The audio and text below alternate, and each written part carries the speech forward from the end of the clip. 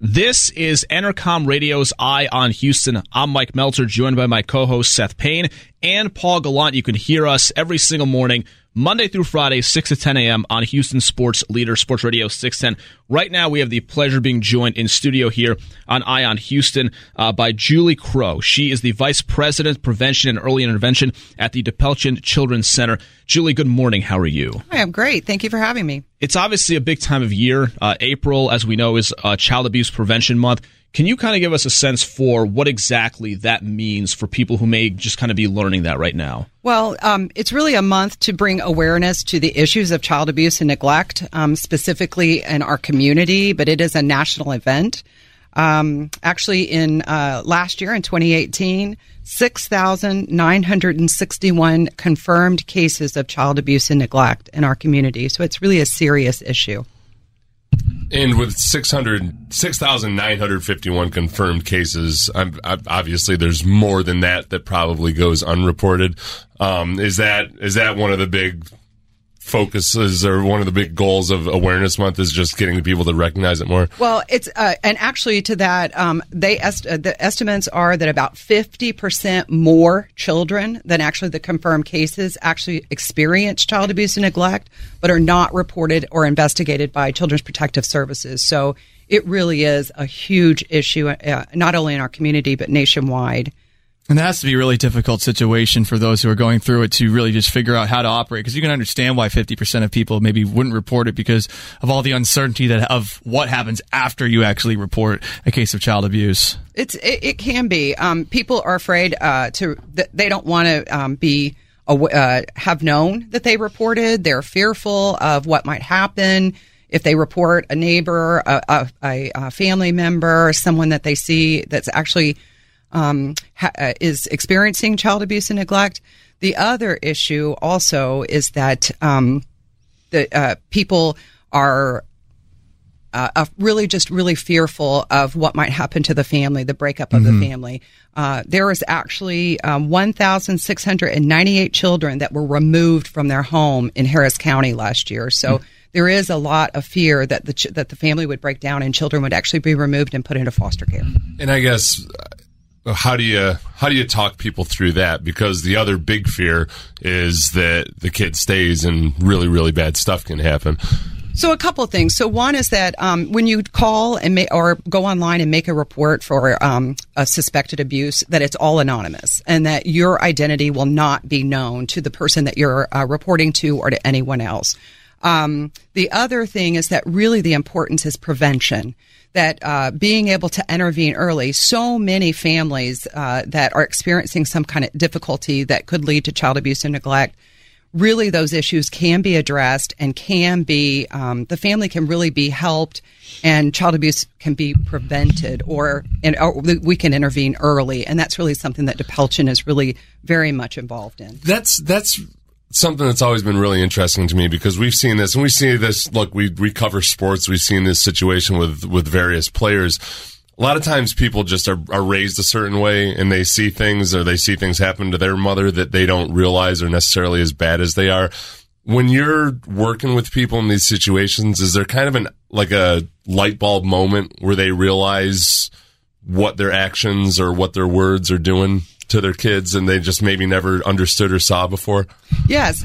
Actually, we see that aha moment a lot, especially working with families in our parenting classes, that when you actually talk to parents about behavior and getting parents to understand things like that child is not doing something to me, that child is just actually reacting to something going on. And if you can really help parents to understand their child's behavior and also different techniques that can help to control the behavior and really to get what you really want out of that child. And these are really actually pretty simple things that you can do that can make a huge difference in the child's behavior and the reaction of the parent and really just the general outcome. This may be sort of a overly simplistic, possibly like ignorant question, because I don't have any kids. Paul doesn't have any kids.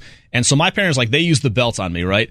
And, like, they're cool, but I'm still scared of that thing. But I think, like, when I have kids, like, that's probably not going to happen. So I just wonder, like, when I have kids, like, how do people think about, okay, like, I want to discipline my kids and make sure that they behave well, but, like, what exactly is the line? You guys help out with that, right? Sure, we do. And actually the thing is that discipline is often associated with punishment, which actually discipline can really be something to be looked at as controlling the situation, controlling the behavior, rather than punishing the child.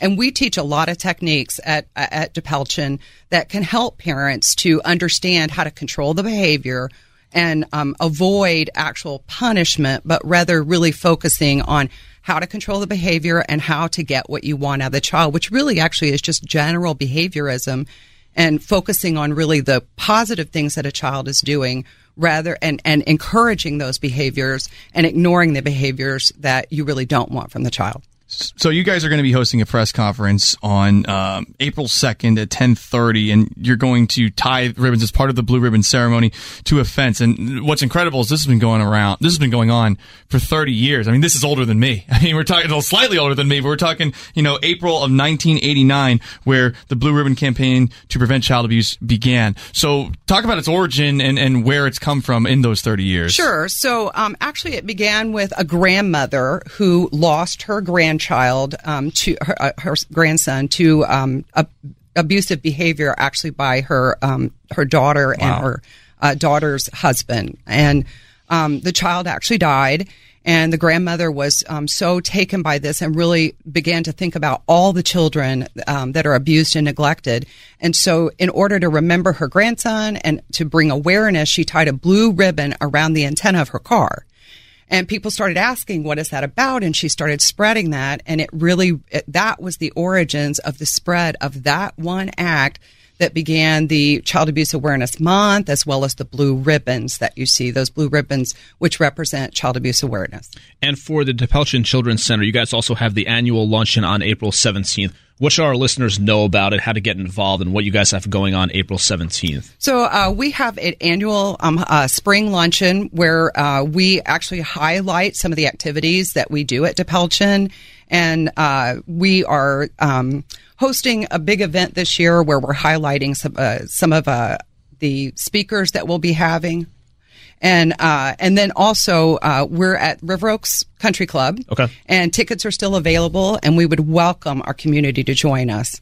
General question, the people listening right now who want to know more about DePelchin, what you guys do, where can they find out all the information, possibly help out? Where do they go to find out that information? Sure. We have a website. It's www.depelchin.org. That's DEPELCHIN.org, where we have a lot of information about everything from how to donate, how to get involved in the spring luncheon, or even just a volunteer. You can find out information about our parenting classes or any other activities and services that we provide at the agency. Now, I want to ask you a question. I wanted to ambush you with this, but it's kind of like more of a sports-related question. I know you're a big Astros fan, and you're aware of various issues that athletes have had with domestic violence. There's debate right now, especially in the NFL, about whether there should be zero tolerance for guys that have committed domestic abuse. What's the general thinking about a zero tolerance policy for somebody that's had issues like this? I really truly think that there is no excuse for abusing a child or abusing a spouse or anyone else. And I really do have to agree with the zero tolerance. It's just simply not acceptable, especially with someone who is a sports figure. Those are heroes in our community. They're someone to look up to. And it really sends a bad message when we support that kind of behavior by allowing them to continue to play and allowing them to be cheered and looked up to after they've done something like abuse a spouse or abuse a child. Go ahead. I guess just one more general question too about. I think the objection that always comes up in these situations when you're talking to parents about how they should raise their child is, hey, my parents hit me and I turned out fine. And well, like half the time I want to say, well, not really. Like you're not that fine. But then in the other half of the people that are just fine, what's your response to that? Sure, I was spanked as when I was a child as well. But what actually we have really begun to discover is, and this is through actual true research, and the data really shows that children who are physically hit suffer a variety of issues from it. It can be there's physical issues, especially when parents often hit when they are angry at their child, and they can lose control. And you don't know in that situation. You can think, I'm in control of this, and I'm just going to hit them once with the belt. But what often happens is that you're really angry with the child, and you can lose control, and you can seriously physically hurt the child. As well as that, really research proves that punishment is not the best way to get what you want out of a child and their behavior. That there are other techniques that you can use that are basic behaviorism type techniques that will help you to elicit the behaviors that you want, rather than just constantly punishing a child for the behaviors that you don't want. We're joined by Julie Crow here on Entercom Radio's Eye on Houston. Mike Meltzer, Seth Payne, and Paul Gallant. Final thing, is there anything that we or I have not asked that people should maybe know about DePelchin, or just any information that you guys want to put out on the air? Really, that DePelchin offers an array of services that really are targeting child abuse and neglect. And my specific area is the prevention area, which I'm very proud of. A lot of the efforts that we do to work to prevent child abuse and neglect in our community. Julie, thank you so much for joining us. Thank you. That's Julie Crow. She is the Vice President, Prevention and Early Intervention for the DePelchin Children's Center. It is Entercom Radio's Eye on Houston. I'm Mike Meltzer, joined by Seth Payne and Paul Gallant. You can listen to our show every single morning, Monday through Friday, 6 to 10 a.m. on Sports Radio 610. This is Entercom Radio's Eye on Houston.